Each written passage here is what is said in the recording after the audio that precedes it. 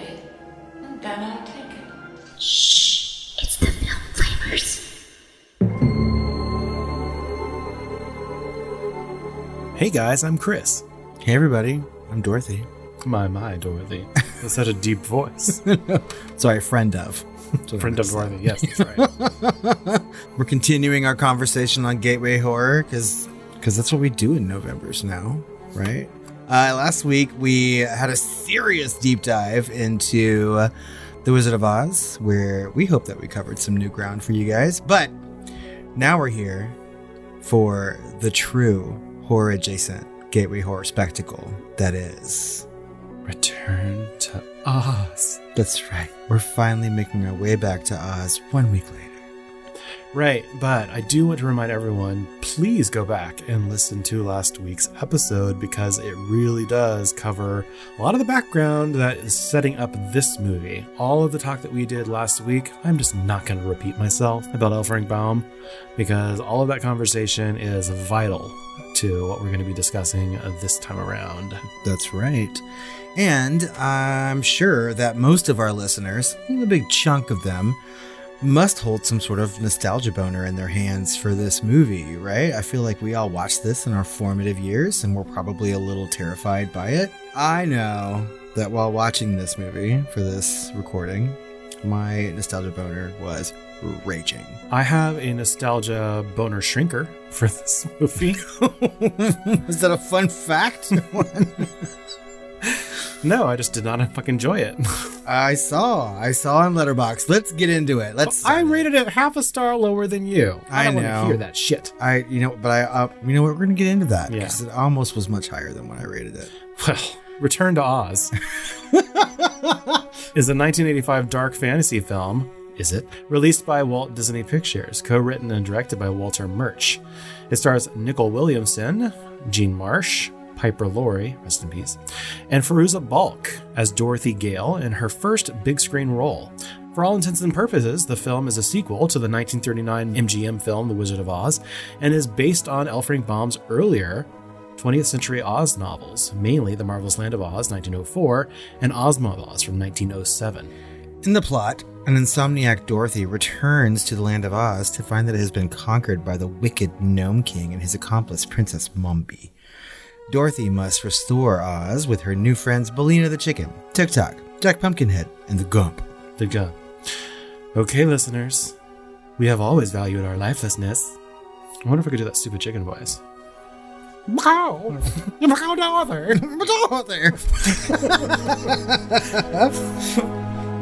This is Return to Oz.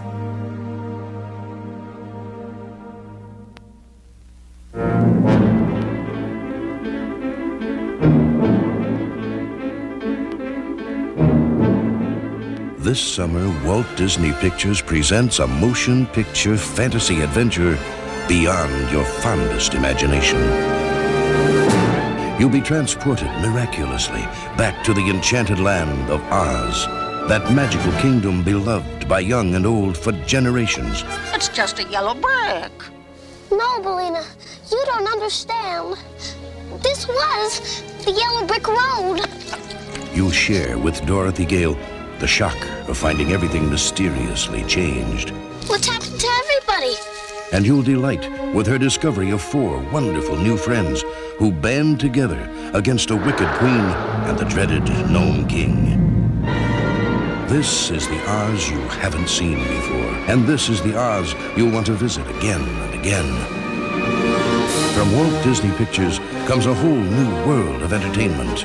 Why don't we just fly back to Kansas? Return to Oz.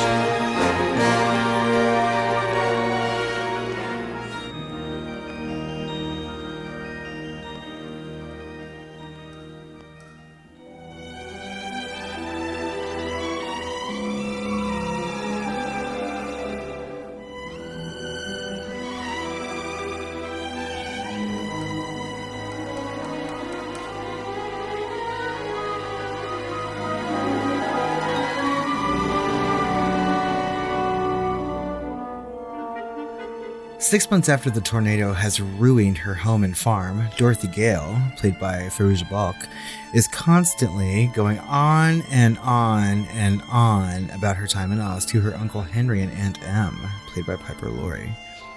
She's so obsessed with her fantasy world that she no longer sleeps much, and her family is worried for her. Not even trying to look sane, Dorothy talks to her chicken, Bellina, one day, and finds a key with the word Oz on it. She runs to show Aunt Em, but instead is whisked away to see Dr. Whirly, who wants to shock her delusions away with his fancy electro-sanity machine. Before she can be shocked sane, the clinic loses power during a storm. Dorothy is saved by a strange girl, and the two run away into the storm, chased by the evil head nurse for the power trip. Kansas, seemingly, is fraught with natural disasters, and Dorothy is caught in a flash flood. She takes shelter in a chicken coop and wakes the next morning in Oz. In the coop with her is Bellina, who can now talk and is a smartass. They carefully traverse some rocks across the deadly desert, which will turn anyone who touches it into sand, and they head off into Oz in search of Dorothy's fantastical friends. But she is noticed by a face in a rock, who quickly reports her presence to the mysterious Gnome King, played by Nicol Williamson, and warns him that she has a chicken.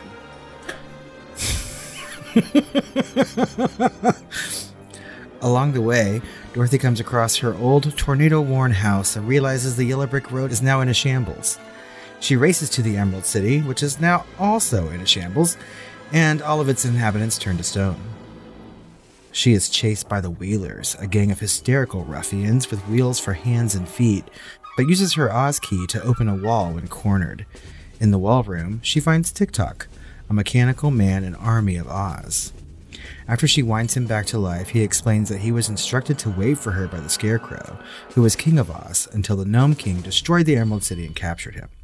After a brief fight with the Wheelers, they are taken to the palace where Mombi, played by Jean Marsh, now resides. Mombi, a witch, has a collection of heads that she can wear, and she wants Dorothy's. She locks her in a tower to let her head ripen a little. In the tower, Dorothy meets Jack Pumpkinhead, who has, well, a pumpkin head. He tells her that he was created by his mother to frighten Mombi, but instead she animated him with her powder of life, which is stored in a cabinet with her original head. Dorothy devises a plan and instructs Jack and Tik-Tok to create a creature made of a chaise longue, fern fronds, and a gump's head, which is a moose-like creature. Dorothy steals the powder and turns the creature to life, who flies them to safety across the deadly desert with Mombi in hot pursuit. When the Gump starts to fall apart mid-flight, he fortuitously crashes on the Gnome King's mountain, who captures them. He explains that he has turned the Scarecrow into a piece of bric-a-brac, but proposes a game. The group will go into his tchotchke room, where they will touch 3 random objects while saying the word Oz. If they are touching the one that is the Scarecrow, he will be restored, and they will be free. Show me on this tchotchke where he touched you. So many tchotchkes.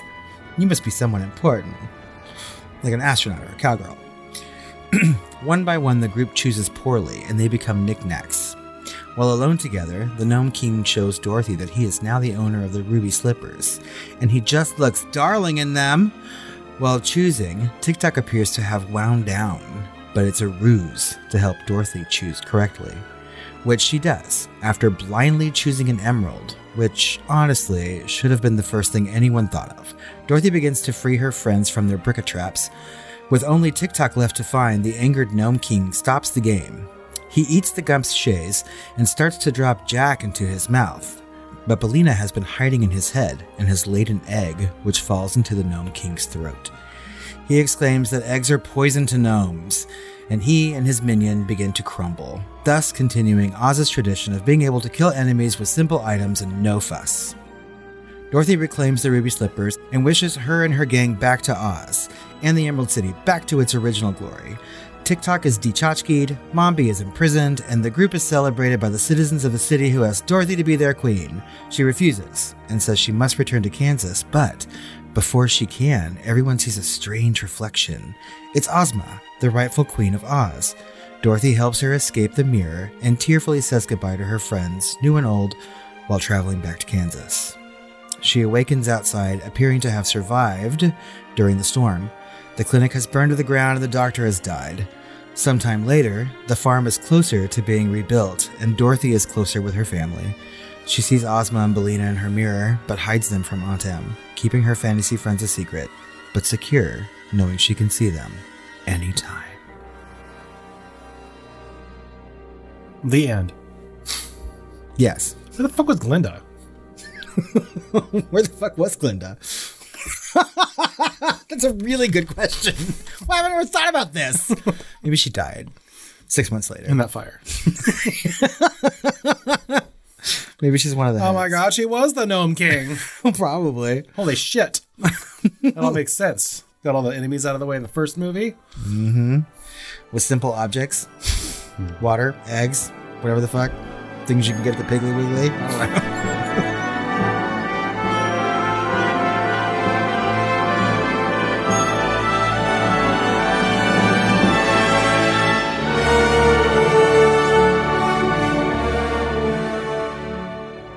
Return to Oz was released on June 21st, 1985. It grossed almost 3 million opening weekend, securing the number 7 spot at the Piggly Wiggly. Sorry. Other films in the top 10 that weekend included Cocoon, The Goonies, and A View to Kill. I like the way you say cocoon. Return to Oz would quickly fall out of the top 10 by its third weekend release. The film would ultimately gross $11.1 million against a budget of $28 million.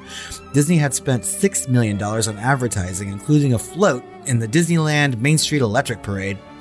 Some theaters reported that it would only bring in about $400 a week, with one theater manager saying that Disney should have released the movie when people had nothing to do. It was largely considered a flop. Return to Oz holds a 58% on Rotten Tomatoes with an audience score at 71%, slightly different from last week's movie. Yeah. The site's consensus reads, quote, Return to Oz taps into the darker side of L. Frank Baum's book series with an intermittently dazzling adventure that never quite recaptures the magic of its classic predecessor. That's true.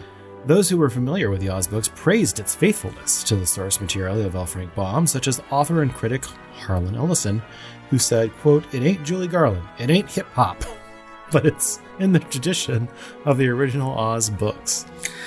Spoken like only an old white man would Wow. say things. I don't even understand that quote, but I had to include it because he's an idiot.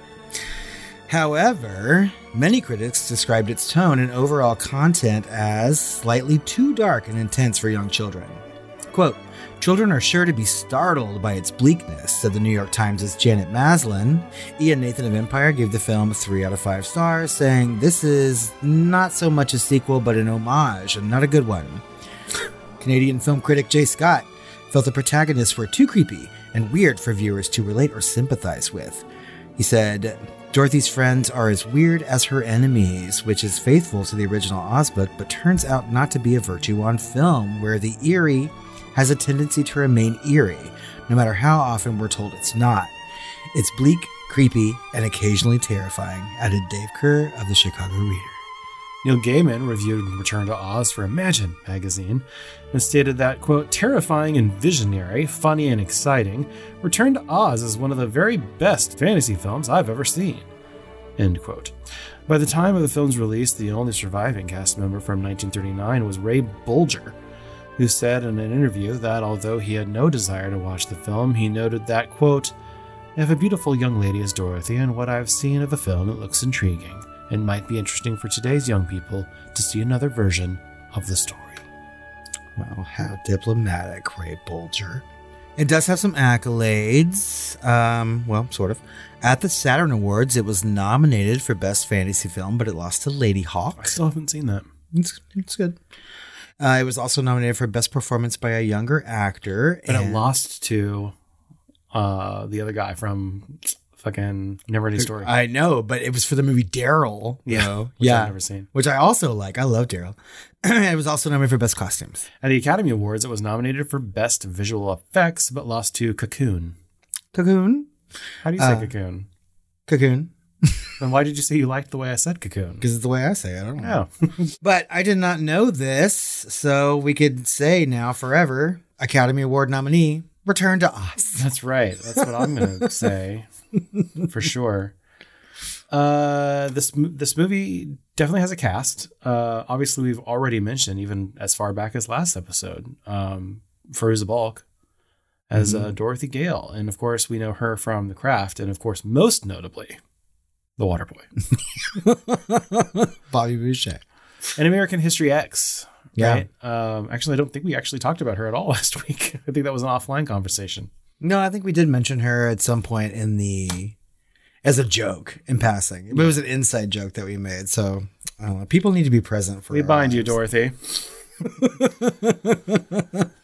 We bind you from doing harm against the Gnome King, which was played by Nicol Williamson. He was in Spawn as Spawn's kind of like mentor. And then, of course, Merlin in Excalibur. Yep. He doesn't quite get to do as much of his normal like kind of Shakespearean bit that he normally does, but he does get to do some eccentric and interesting, varied things as the Gnome King and Dr. J.B. Worley in this movie. He's got a very distinctive voice, doesn't he? Yeah, he does, but mostly in like for sure in Excalibur and Spawn. Yeah. But in this, he's much more American sounding, Yes. right? He's doing an American accent, which is just, doesn't sound as good. Well, I think it's just like it's the tone of his voice, right? The timbre, And yet as still some might say. largely forgettable. Speaking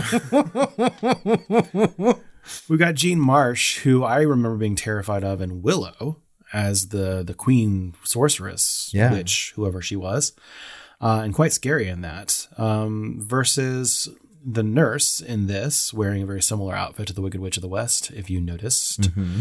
And then obviously Mombi, or Princess Mombi, which I'll never understand, in the actual Land of Oz.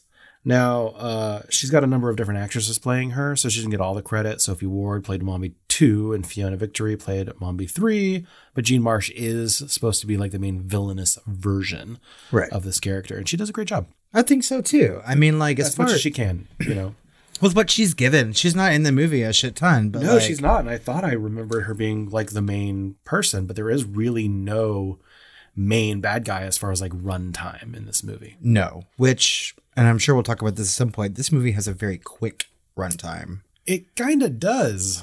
Like things move along at a pretty fast clip. It's very, very slow until it's not. Yes, exactly. Exactly. Like I was watching this last night and I was just like, well, this is kind of slow for a children's movie, but I mean, it is until it's not.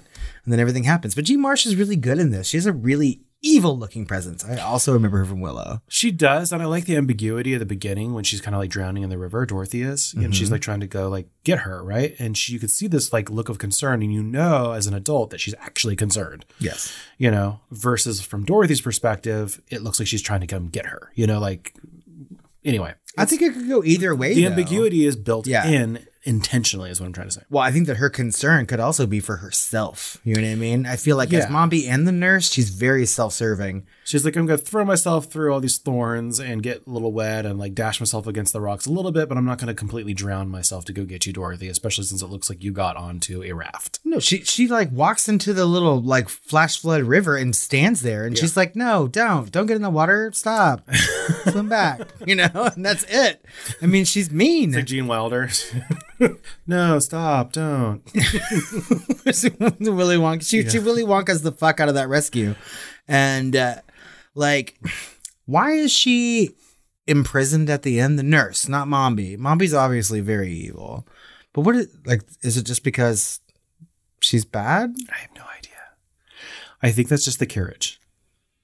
It looked like a prison. It's like there were bars and shit. Well, she wasn't. I think only because you were looking at the standing prison that she was in Oz, versus that was a carriage, and she was looking at the back of the carriage. But it literally did. It was made to look like she had been arrested. Yes, it was made to look like that. I mean, obviously the doctor was bad, and they talked about because Dorothy was like, "What are those sounds? Or what are those people screaming?" And they're like, "Oh, it's the people they fucked up that live in the basement." So I'm like, "Well, she obviously have done something. She was culpable in something." I don't know. I think you're seeing this through the lens of your nostalgia boner already. Yes. I know. Yeah. And what I mean by that is you're looking at it through the eyes of Dorothy more than you are like an audience member looking at it at the age of 40 plus, That's true. Cause I kind of watched this movie. Like once the movie started, I felt like I was like because I would 6 again. definitely felt that way watching Yeah. it as a kid, and I think I did, but as an adult, I'm viewing things more, ambiguously, as like the director may have intended for the general audience versus like the children audience. That's true. Anyway, that's what it is, subjective, right? Piper Laurie, rest in peace. As Aunt M, strangely, I thought she probably would have been a better Mombi in a way. Hell yeah. Of course, she was in Carrie as Carrie's mom, and of course, Twin Peaks. That's right. And other things. I mean, like she was also and in other things as well. and other films as well. We've talked about Piper Laurie many times on the podcast, including with The Faculty. Like Piper that's Laurie right. comes up when we watch movies, and I always love Piper Laurie. I love her just do. name, Piper. Laurie. Piper Laurie. Mm-hmm. And it's so sing-songy, right? It is. I don't know. She just looks like someone that I'm both like afraid of and want to be comforted by. It just depends on the role. She does everything so well. It was interesting because I feel like Jean Marsh has a face and a voice and kind of a tone in this film that actually kind of matches, in a way, Aunt M from the first film, right? A little bit stern, but also capable of some moments of, comfort. Versus, I feel like that comes very, very naturally to Piper Laurie, but Piper Laurie has a talent for getting into some very interesting and elevated villainous spaces with her voice and timbre. For sure. I also feel like Jean Marsh as Mombi, like original head Mombi, Jean Marsh's head, obviously, looks kind of similar to the way that Margaret White does. A little bit. Yeah. Well, I mean, it's all kind of just the styling of the day, Oh, that's true. I guess it was a time period thing. Yeah, 70s and 80s. that's right. Yeah. Although this movie takes place in like 1899, but sure. They had crimpers back then. Yeah. It was the first thing that people invented once they found electricity was a way to crimp hair. Yeah. I almost want to say the original Wizard of Oz, in a way, looks more timeless. It's how everyone's styled. Yeah. Most definitely. Definitely. So let's talk about the development of this thing, shall we? Yeah, because I think it's pretty storied, right? Yeah, a little bit. I mean, not as much as you might think or remember. Walter Murch began development of Return to Oz in 1980 during a brainstorming session with Walt Disney Productions production chief Tom Wilhite. Murch told Wilhite he was interested in making an Oz film, and Wilhite kind of straightened up in his chair when he heard that. And unbeknownst to Murch, Disney actually owned the rights to Oz series and wanted to make a new film as the copyright was soon to expire. Oh. Yeah, so I want to back up a little bit so we can talk a little bit about Walter Murch. Okay. Because this is going to sound very random to people, right? I feel like Walter Murch is not a very known person to your average household. I had to look him up after watching this movie. You did? Yeah. I'm not surprised. So Walter Scott Murch was born in July 12th, 1943. Let's fast forward a little bit. He's an American film editor, director, writer, and sound designer. So he has a career stretching back to 1969, including work on THX 1138, which is, of course, George Lucas's kind of magnum opus student film that is still a classic. Apocalypse Now, The Godfather 1, 2, and 3, American Graffiti. So these directors should kind of be a little reminiscent there. The Conversation, Ghost, The English Patient, and he has 3 Academy Award wins from 9 nominations, 6 for picture editing and 3 for sound mixing. Ooh. So obviously based on those first movies like THX and Apocalypse Now and Godfather series, all those, American Graffiti, obviously a frequent early collaborator with Coppola and his protege, George Lucas. That's right. Although I'm not seeing any Star Wars credits, which is interesting here. Because this guy is seen at this point in his career as one of the most competent and intelligent men in Hollywood, considered by many to be kind of a technical polymath, kind of how James Cameron might be viewed today or, at some point, But this guy, less of a showman, right? He invented things for sound. He basically invented the Oscar for sound as far as I know. Maybe with like the understanding of people's understanding of the complexity of sound with Conversation, right? A very important film to this day, and editing. And of course he invented things, to support sound effects and editing as well, and editing techniques. And so I feel like if that guy comes forward, who is kind of, you almost want to say like, a filmmaker's filmmaker, right? Not really known colloquially or household, but is kind of known within the business, especially with the new crop of directors coming up in the 70s and 80s, 60s, 70s, 80s with Coppola and Lucas. Yeah. With his cred and having just come off of, the conversation with Oscar wins and everything, Disney's going to listen very, very closely when he says, hey, I'm very passionate about this. I have a script and a story and I want to do it. Right. And so, of course, they'd follow his lead, because I was questioning, why are they not giving this to Spielberg? Why are they not giving this to Lucas, at this point? Why are a relative unknown directing this picture? Why are they not trusting this to some of the biggest names back then? Because this is a sequel to one of the most iconic films of all time. Well, I think that answers the question. Exactly. Right there. I mean, I feel like by the time this movie was made, Spielberg was Spielberg, Lucas was Lucas, and then everyone else from that whole gang of filmmakers, right? I mean, Coppola, I think we can put De Palma in that group as well. Well, I mean, Lucas literally was a student of Coppola. Correct. And that's why I say his protege. And that crop. Yeah, for sure. But these people, it's a ballsy move to want to touch a movie like The Wizard of Oz. Oh, yeah. Especially because by the time that, this film had rolled around, that was a yearly annual kind of TV event that people still celebrated. And making a movie that's going to be a sequel to that is difficult in its own. But can you imagine, MGM probably wouldn't want to have a sequel to that movie. Otherwise, they would have made it by then, Yeah. So it's kind of ballsy. Well, they had the rights. Exactly. Yeah.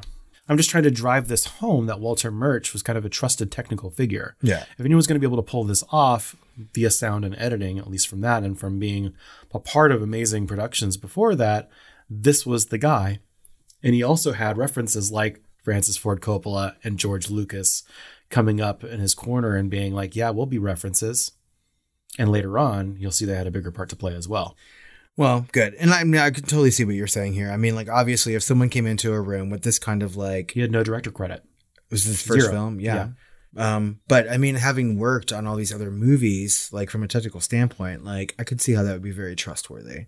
And also, if you have the rights already to this, then why would you not do it? It was right place, right time. Yeah. The right person had a conversation with the right person at Disney at the right time when they were already saying we need to do something before we lose copyright. Right? Because they were going to let it slide if they just couldn't find anything to do with it. That's what I was going to say, because they were going to lose the copyright. So Yeah, make sure so I was it's right. right person, right time. Exactly. Okay. Yeah. So in September 1981, Disney president Ron Miller announced that the studio would be making the film not as a sequel or a continuation of the 1939 movie, but instead an entirely new story with a different look to the original film as to not compete with it. Of course, it ended up being a sequel anyway. Yeah. I mean, at the end of the day. Yeah. So Murch took a darker take, obviously, on the source material than the 1939 adaptation, which is, just the take. Per our conversation about it last week, please tune into that. Yeah. Which he knew would be a gamble, right? It's a little bit darker. It's not as popcorn. It's certainly not a musical this time around. Nope. So between the development period and actual shooting, there was a change of leadership at Walt Disney Studios, with Will Hite replaced by Richard Berger, and the film's budget actually increased. So despite the original $20 million budget, this eventually rose to $28 million, which in that time is a lot more. Yeah, that's a pretty big budget for a film in 1985. Yeah, right? I mean, they basically just boosted it, another 10%, 50%, sorry. Yeah. For a company that used to make lots and lots of live action movies, I feel like by the time 1985 rolled around, there were far fewer live action Disney films than there were in the 70s, 60s, and before that. They were slowly moving into more of an animation company, and then putting a lot of their time in the channel, right? Well, it kind of, yeah, because they'd have to, I guess. They didn't have their renaissance until 1989's The Little Mermaid, Right. I would say, because this didn't help them at all. And what came out the same fucking year? The Black Cauldron. Yeah. which was kind of super dark movie too. Yes, right? So anyway, the film was developed and produced without the involvement of MGM. Which of course did the 1939 film. So no approval was actually necessary, because by 1985, theoretically, the Oz books in which this were based were in public domain. Mm-hmm. And the subsequent Oz books had already been optioned to Disney many years earlier, which is why they wanted to use them. Now, I thought copyright didn't go into public domain for 100 years. That's what I have always. I thought it was like an arbitrary, which would mean 2000. The year 2000 would have been when it, at least the first one. Was it? Is that when it came out? And then the second and third would have been like 2003, 2004. Yeah, it should be. I mean, that's how I've lived my entire life. Thinking 100 years, things are like in public domain squarely. But Winnie the Pooh just hit the public domain. Yeah, I don't know. I know they optioned the right, so it doesn't matter if it was public domain or not. But I have no idea, honestly. We would need some sort of like someone lawyer needs to be fact checked here to answer maybe. that question. Yeah, I don't know. We need a lawyer. We need a patent. We need a patent attorney right now. Yeah. Right. So Fairuza Balk was one of 600 girls from Vancouver chosen to audition for the role of Dorothy, and that's just Vancouver because over 1,000 children from other cities were chosen to audition, and Balk was the second youngest of all of them. Wow. So Murch said that he, quote, wanted to find somebody who might be Judy Garland's cousin once removed. Maslansky believed Balk was born to play the role, saying, quote, she is Dorothy, as described by Baum. She is also Dorothy, as I think Judy Garland would have loved to play her if she were that age. Okay. It's kind of an interesting thing to say. Well, and I kind of feel like from a director's standpoint, she may have been like instructed, or maybe she just did this on her own if she was like old enough to like consider that. But she says some lines in ways that Judy Garland kind of does. There's one particular line where it's kind of in that scram, Betty kind of cadence or whatever, and she's like, you don't understand, Belina. This is the Yellow Brick Road. Yeah, that's probably the moment. Yeah, so I'm watching this and I'm just like she sounds like Judy Garland just then. I was like, what are you doing? Scram. Yeah, Scram Fairuza. Yeah, she had like kind of 1930s kind of way of saying it. She had a very 30s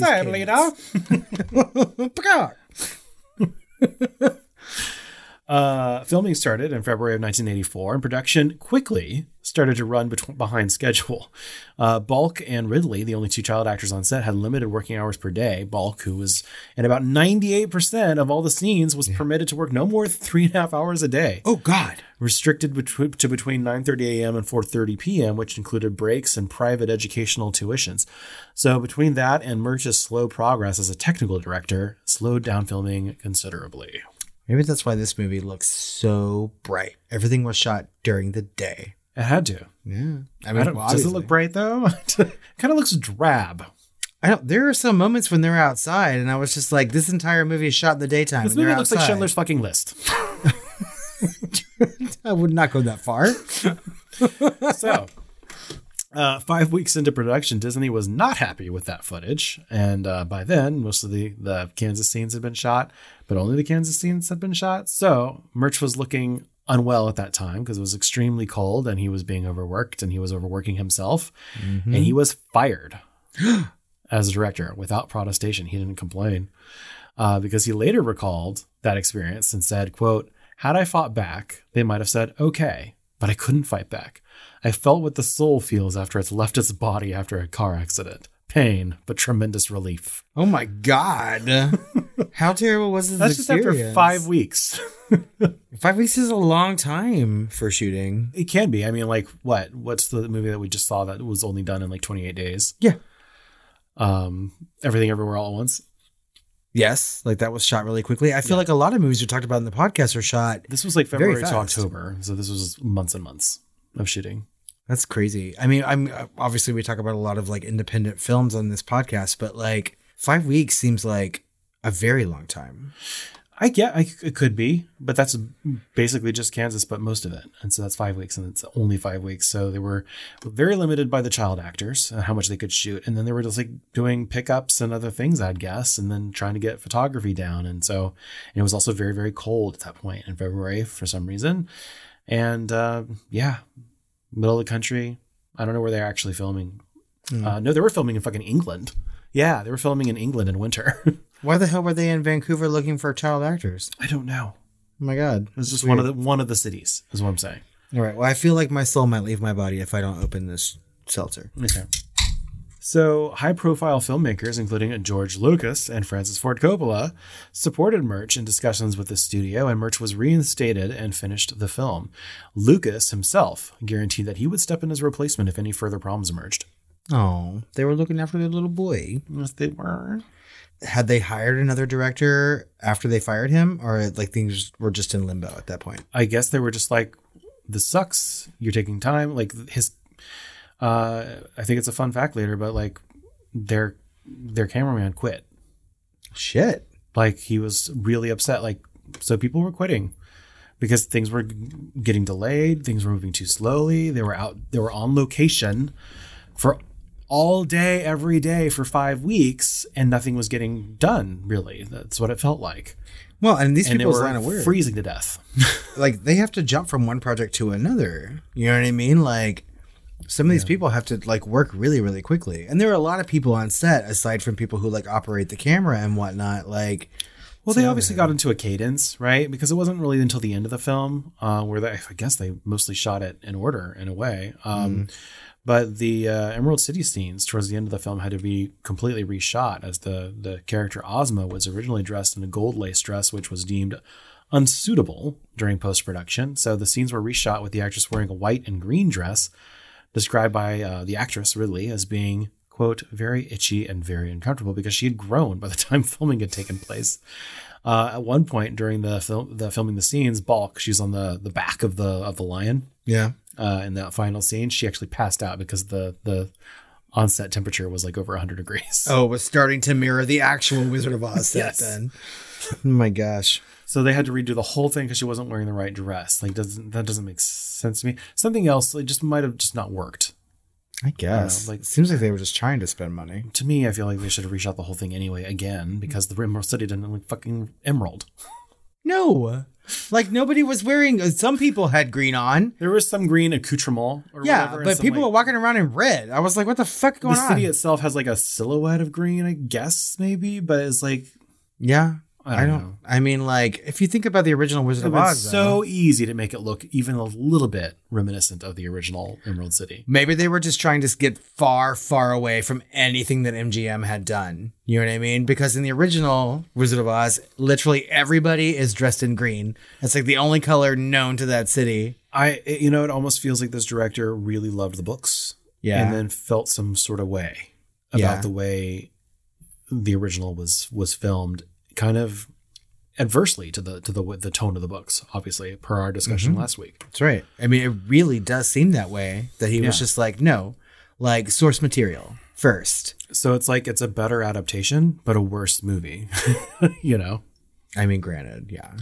So speaking of which, there's some really good things about this movie and some really kind of interesting decisions, whether they're good aesthetically or not. So when we talk about the look and the feel of this movie, this film was shot by cinematographer David Watkin, who actually had won an Oscar for Out of Africa. That same year, right? And so I'm wondering, because like I said, this movie to me looks kind of like they added silver to the film, like Alien Resurrection or something, or a Fincher film. Right, 7. It looks like not just in Kansas, but in Oz, they had like bleached out some of the colors.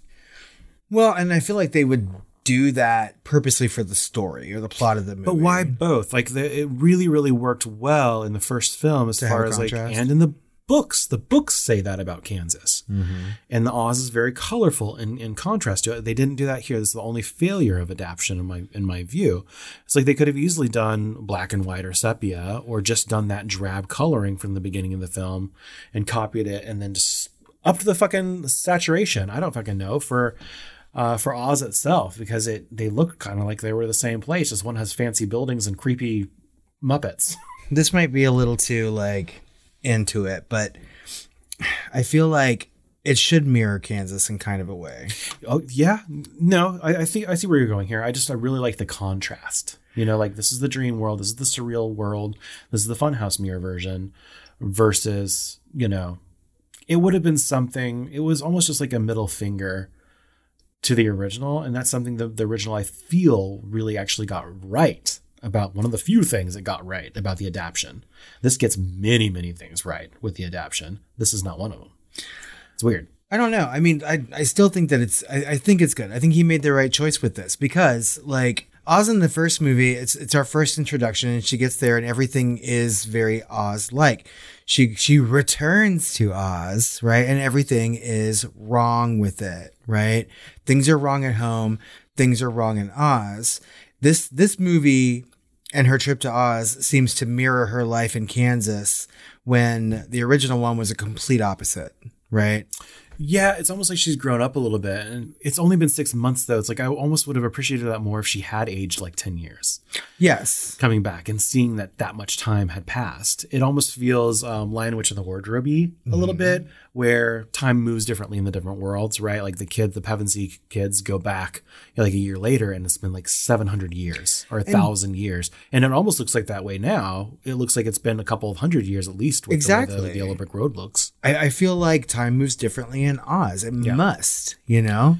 The thing is that she wants to get back there so badly, and it's such a contrast to her wanting to leave Oz so badly in the first movie. She's like, she constantly wanted to get home, and then she gets home, things aren't great, right? And then she constantly wants to go back. And she gets to Oz, things aren't great. And it takes that weird, like, things aren't good anywhere kind of mentality to want to go back and fix the life that is yours to begin with.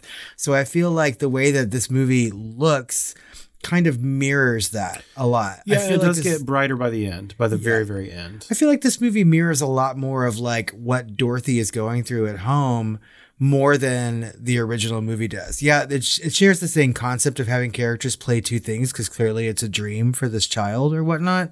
But I feel like this movie talks about, like you said earlier, like age and growing older and becoming a young adult in ways that the original doesn't really do. I think that would be a really good visual motif for that and a theme for that if she had actually aged, but it had only been 6 months. Yeah. And also she looks younger in this one than she does in the original movie. Yeah. And so it doesn't really quite work for me either way, but I can definitely see your point. Yeah. And boner aside, I think it's kind of spot on when it comes to like symbolism of things, right? Imagery as symbolism. So the music was done by David Shire, who had done The Conversation and Apocalypse Now. Weird. Although that was a rejected score. What is going on with those rejected scores for Apocalypse Now? He also did Short Circuit, and randomly he ended up doing Zodiac for Fincher. Ooh, I love Zodiac. So now a name we've said twice in this episode. That's right. And Short Circuit. Oh my God, I haven't seen that movie in so long. Talk about boners. Yeah, and I just don't. That was not a household name. I was like, I'm a film score buff, and I wasn't really super aware of the name David Shire. I've never heard it. But this is a hugely eccentric and varied score. There's organs and violins and synthesizer and like fucking oompa and harpsichord. Everything's going on in the score. It's not the best score in the world. There's some weird music editing, in my opinion. Some like off kilter music for certain scenes. But listening to it in isolation, it's a huge accomplishment. Hearing just like the multi-instrumentalist, just like the textured layers of music that's going on. I feel like the only piece of music that I recognized on this rewatch was like the TikTok theme, right?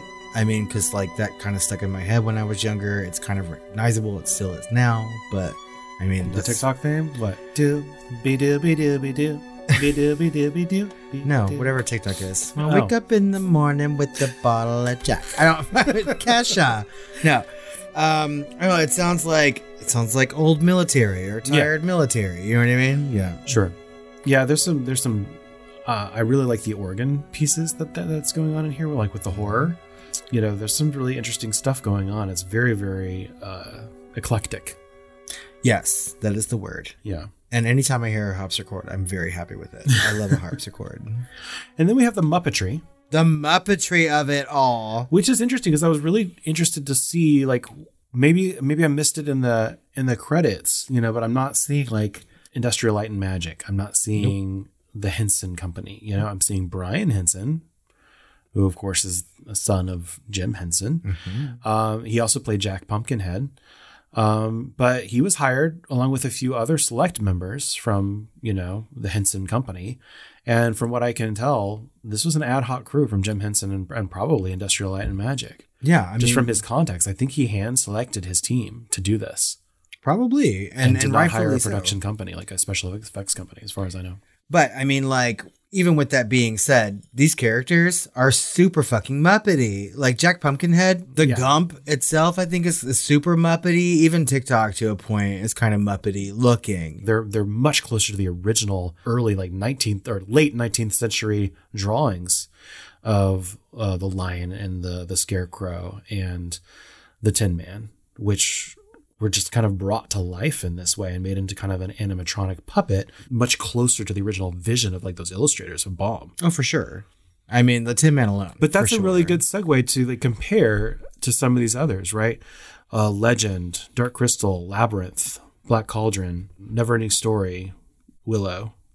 You know, like they all kind of came out around this time and have kind of a similar-ish tone or look, and they were all darker back then. I don't know what was going on in the 80s with the Reagan Revolution or whatever the fuck, but we were trying to scare the shit out of kids, obviously. And I was thinking about this, and I was thinking like Labyrinth of all of those from 1986, the year after this, somehow feels like more of a sequel to Wizard of Oz, like in its tone, but just as dark and scary. So it was just like, what's the difference, right? I mean, I feel like these children's movies of the 80s, you're right. They all have a similar like through line. So, and I feel like by the time the 1980s rolled around, people were just like throwing darts at a wall to see what they could do. And things were like obviously trying to appeal to children because marketing to children was a brand new thing in the 80s. And if they could make movies that like appealed to adults and to children, plus we had a whole similar group of people making films and TV shows at that time that all had a similar aesthetic, right? But movies like that have not been made since at all. And I could totally see how you would say that Labyrinth is a little bit more of a sequel to Wizard of Oz than this one, because it truly is. Like that story alone, the plot alone of Labyrinth is more like The Wizard of Oz than Return to Oz. Well, yeah, especially with what's her face? Jennifer Connelly. Yeah, Jennifer Connelly. But also I think it's because it's a musical. It is a musical. David Bowie, thank you. The tones are different. I like that Janet Maslin used the word bleak because it's not necessarily darker or scarier, but it is kind of bleak. It is kind of a little bit more adult or grimdark in a way, right? It's like Gateway Grimdark. Yeah, there's also missing some cuteness. There's like nothing endearing in this movie. The Scarecrow is fucking nightmare fuel. Everything in this fucking movie, good and bad, like Baum's books, is nightmare fuel. There's nothing really endearing about any of these characters, the way they look. And that's something that we said last week, right? That like at every turn, things seem to be frightening, even when they're not supposed to be in these novels. So I think like the cutest thing, I mean, like even like Jack Pumpkinhead in this is kind of like scary looking. The only cute thing is like the way he talks. And even that is not enough to save it. Or I'm wondering if it could be something else entirely, and that maybe we're thinking of this in the wrong way, or maybe I've just been thinking about it in the wrong way, because I was thinking about, is Return to Oz really just surrealist children's fantasy like the others, or is it something more? And I thought about that, especially after our discussion last week about, everything that Baum was trying to do with like fantasy and Americana. And the differences with the other 80s fantasy movies. And I was starting to thinking about genre itself and the realization that Return to Oz and even Baum's larger written work is less surrealist fantasy and more Americana folk horror. Yeah, for sure. It's fucking folk horror, right? Definitely. The entire premise of folk horror is famously, and I think from the documentary one way to watch, quote, "We don't go back." Right. That's the whole premise behind folk horror is we don't go back as far as beliefs like paganism, to the way things were. This goes into everything from witchcraft to the old gods to the hills have eyes type of situations, right? But with Return to Oz, we're going back into the earth where the origin of the power of Oz comes from and all the horror that goes with it. And when you think about that concept with the mystery of the quote unquote old ways seen in more obvious folk horror like Wicker Man or The Witch, it's basically swapping out the horror of the old world in the form of paganism with that of Baum's fear of frontier danger. Yeah. And even, when he was in South Dakota or whatever during the droughts, and even the greater fear that those who came before will come back and tear it all down, i.e. the Native Americans. Last week's discussion about the Gnome King and the gnomes being kind of a metaphor for Native Americans, right? Because they owned the land before. That's his whole argument, is that he owned all the emeralds. He owned everything. And then everything was kind of stolen from him and constructed into this society. And he was coming back to take it. And they said, fuck you, no. And that was the lesson. And I'm like, that's an interesting lesson. So some of the politics of Baum has come into this in the form of folk horror. It's essentially, looking at our list, the only gateway folk horror movie on our whole top 10. That's true. And I've never really thought about this in that way. So it's super, super interesting, especially after the like conversation that we had about Baum and his work and his politics and beliefs and like the time in which that he lived and the America that he experienced. I think it's also safe to say that the other movies that we just mentioned, like Legend, Dark Crystal, Labyrinth, etc., right, all have some sort of like European quality about them. It's like the destruction of progress and the like that frontier fear, and it's basically Baum's, Dorothy Gale and the Children of the Goddamn Corn. Yeah. I mean, it is. And if you look at it from that, like that Gnome King perspective, right? I mean, it's like someone from the past, like standing in the way of their own Ozian manifest destiny or something like that. Right. I mean, it's right there. The fact that, Baum would make him a villain, the Gnome King in his books, and he would be like, is he a sympathetic villain in this movie? Really? He had things taken from him, right? But yeah, the Gnome King. Yeah. I mean, it's interesting the way they do that. It's like they go out of their way, and I don't recall from the books, but they go out of their way to make him seem like a reasonable person. Yeah. He keeps her, he could kill them all, turn them to stone at any second, right? He's trying to become human. So it's a little convoluted by making them forget Ozma.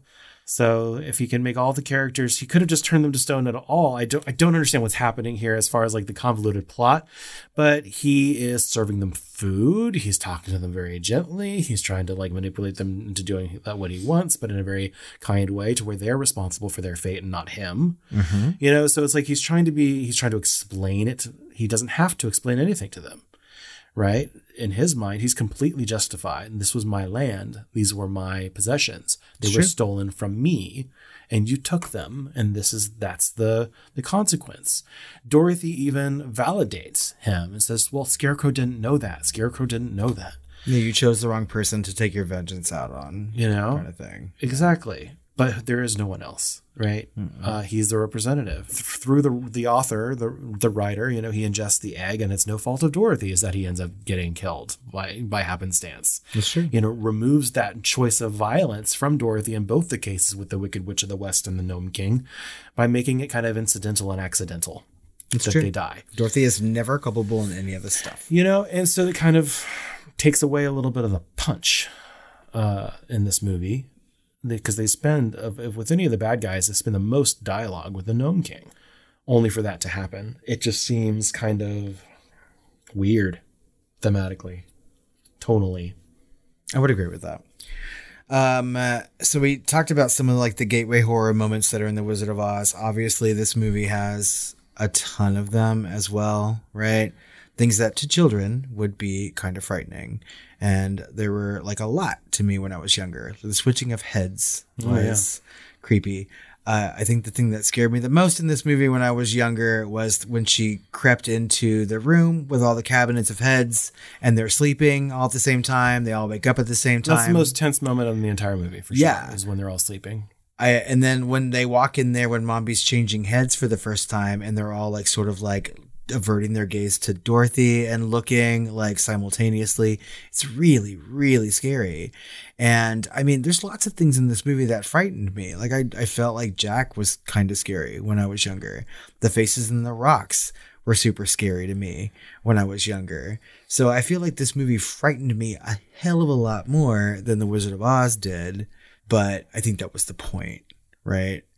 I don't know. I feel like this movie, when it comes to gateway horror, is perfect. I see reviews that are much more modern and contemporary, and they all seem to be like, this is really dark, too dark in the beginning, like for a kid to see someone strapped down and about to, be electrocuted or whatnot. And it's like, I didn't know that as a kid. I wasn't scared of her being on a bed. No, I was bored. I think I fell asleep my first time watching this, and I woke up and she was on the goddamn bed.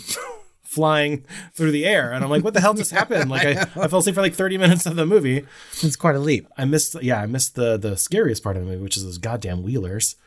Because I'm pretty sure that would have scared the shit out of me as a kid. Oh my God. It's like fucking Wizard of Oz meets A Clockwork Orange and shit. And then there was like 30 minutes of dialogue with the Gnome King and I fell asleep again. Yeah. So it wasn't that I was scared or I was bleak and I was kind of bored and it was kind of depressing and yeah, so I was like sad and a little bored is what it made me when I was a kid.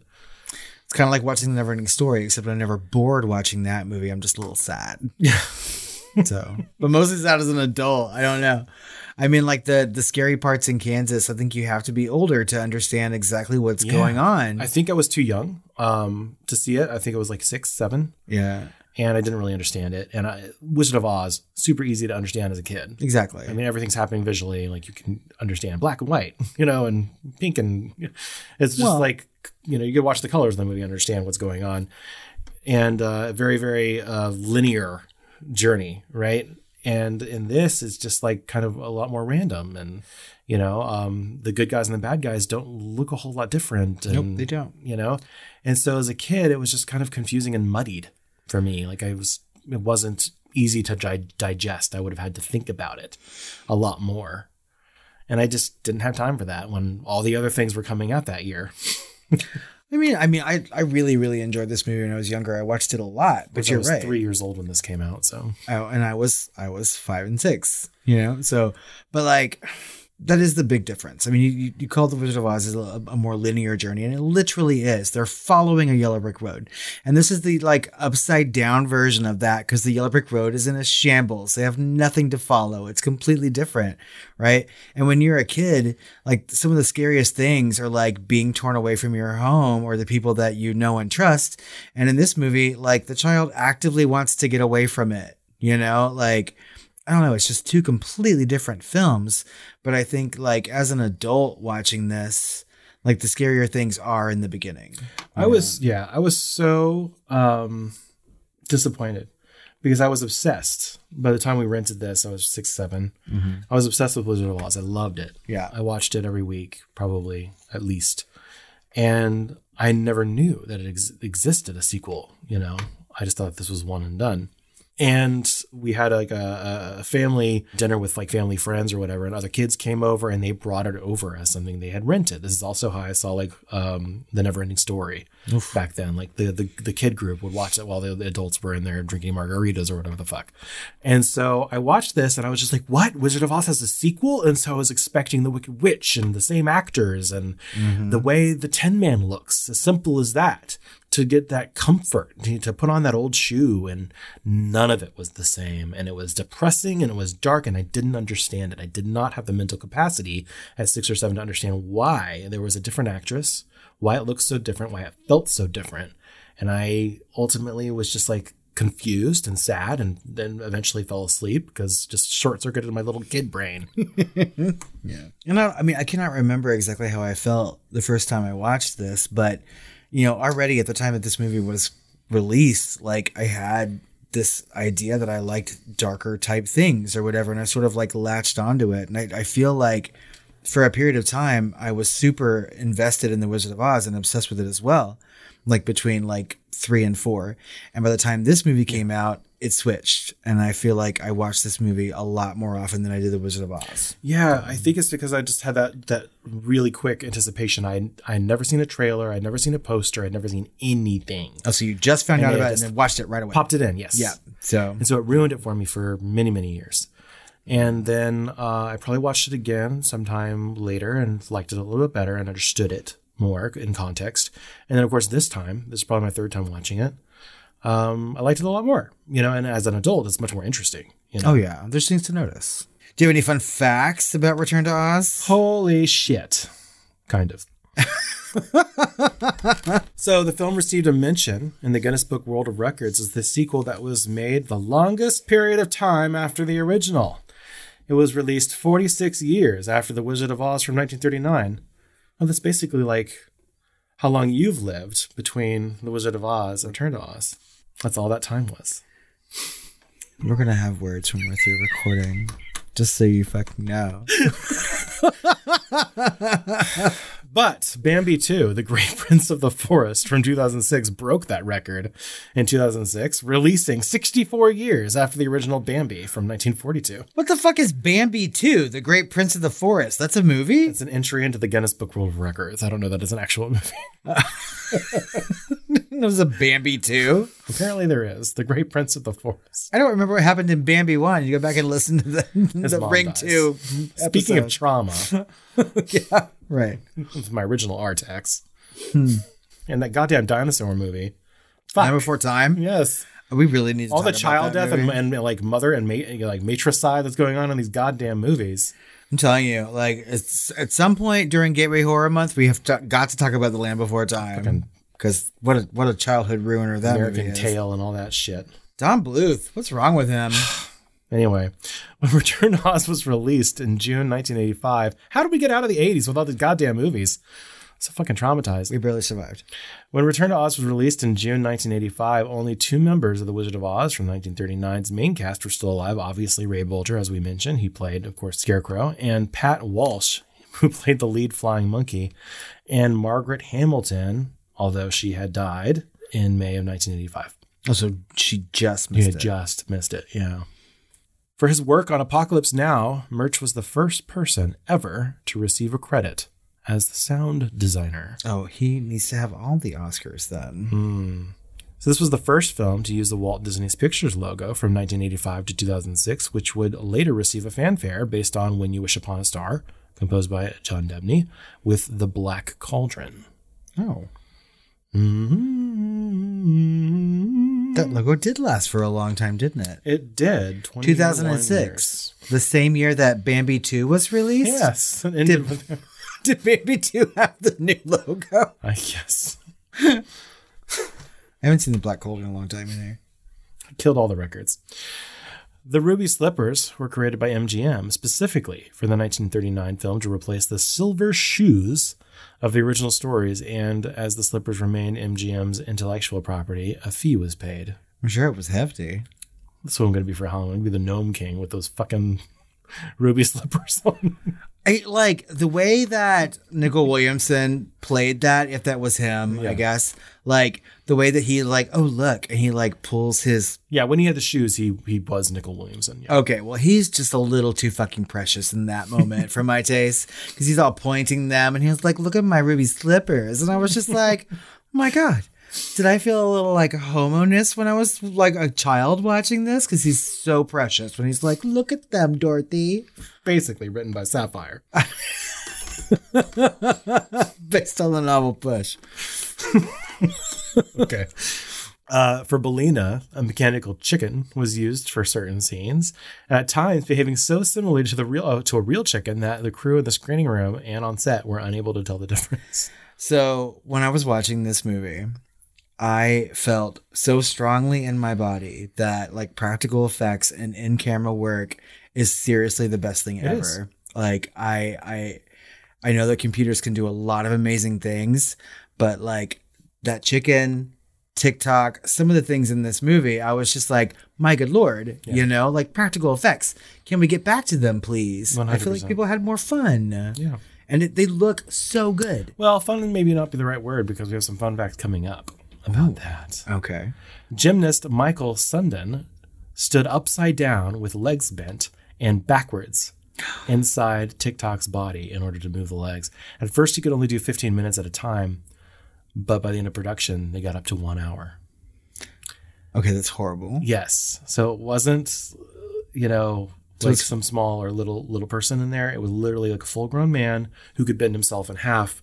And in order to make the walk move look right that way, for him to fit inside there, he had to walk backwards for TikTok to walk forwards. Oh, okay. So And they they're fun said for like us to whenever they watch, would but- open that thing to give him a break or let him stand up or to give him a drink, it would be like a rush of hot air coming out of there. Oh my God. Crazy. The sacrifices that people did for these amazing effects. Like, I know it's bad. Fun for us to watch, you know what I mean? But like terrible for everybody who was doing it. Jeez. So the temperature at Salisbury Plain during filming was described as by Melansky as freezing, saying of Firuza Balk that, quote, she would cry from the cold, from the pain of the cold, but she would never complain. The original cameraman, Freddie Francis, quit after shooting the Kansas scenes due to impatience with Murch. We already discussed all that, but this is the original. This is the official fun fact. I mean, good for her though, like being a trooper.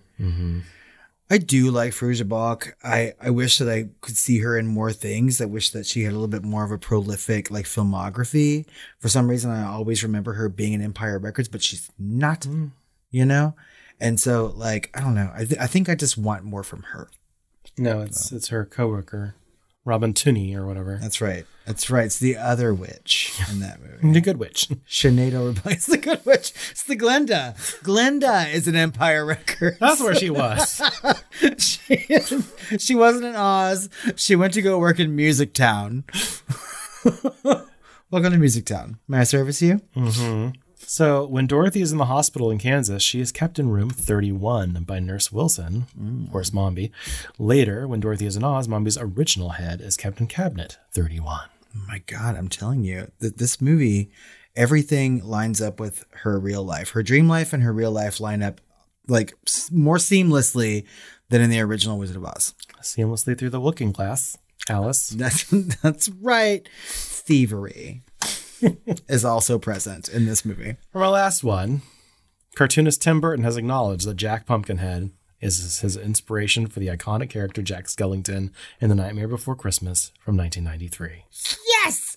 I feel so fucking justified right now. Yeah, for thinking totally. this. I mean, like, it's obvious. Yeah, he wouldn't have based it on a fucking Muppet. It was from this nightmare fuel that was illustrated back in 1900. Oh my good Lord. I was just like, wow, that is the same thing.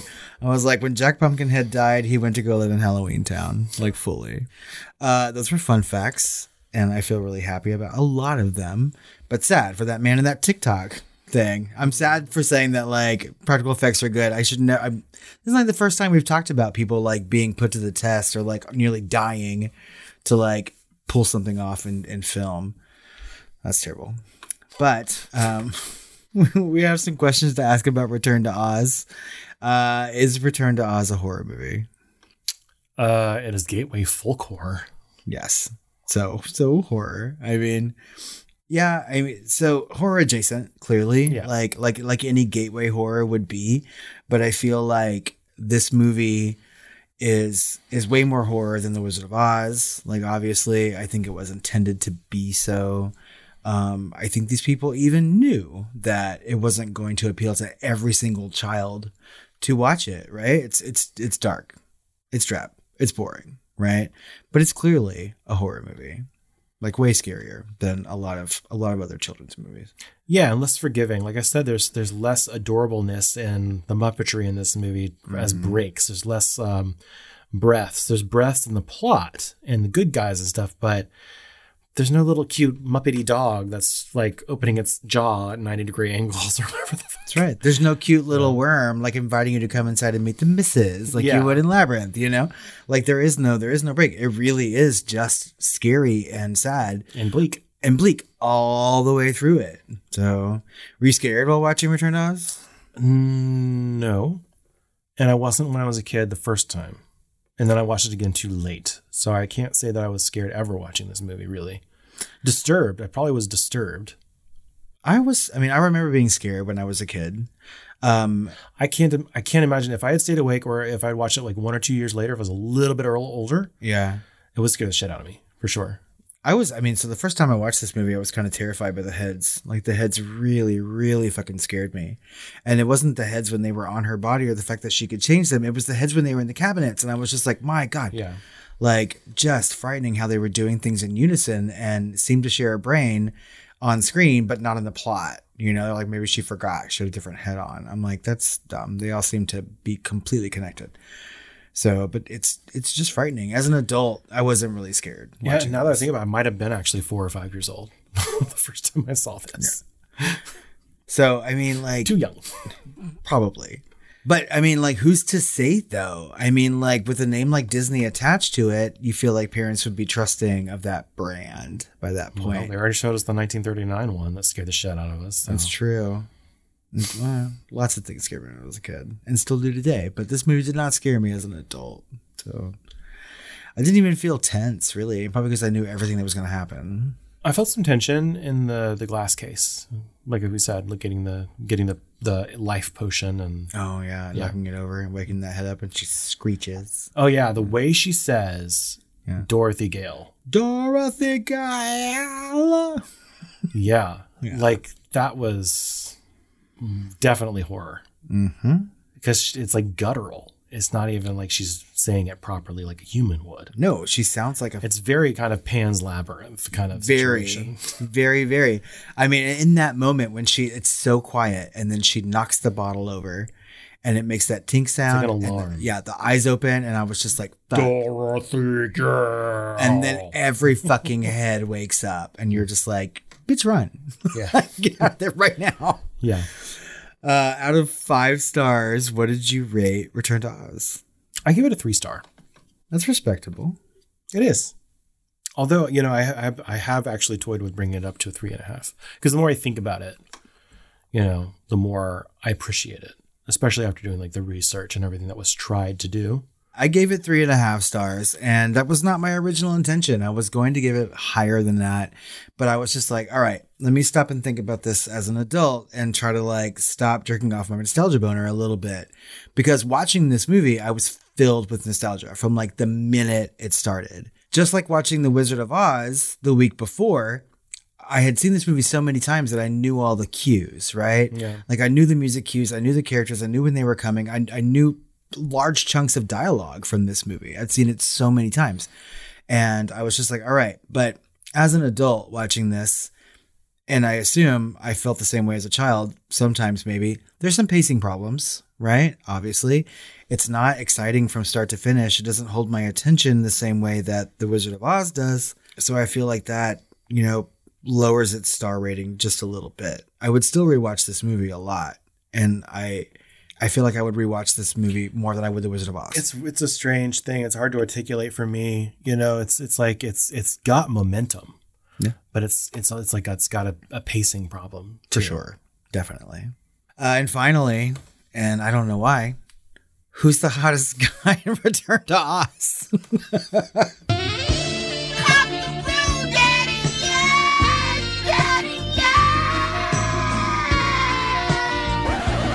I don't know. There's an answer to this question. It's not really. The Scarecrow is the scariest thing in this movie to me. Yeah. His fucking face. Oh my God. But he's not hot. It's not the Gnome King. There's no other guys in it. I guess Uncle Henry. Yeah. But where are those sexy farm hands when you need them? Exactly. I guess they had to let them all go. Yeah, they had nothing. I don't know. There's no real answer to this question because like most of the men are stoned through most of the movie. And then when they're alive, we don't really see them all that much. You said stoned. I kind of wish I was stoned watching this movie. I'm going to rewatch it again and take some gummies just to see how I feel. And then my stars will be like 5 stars. Yeah, right.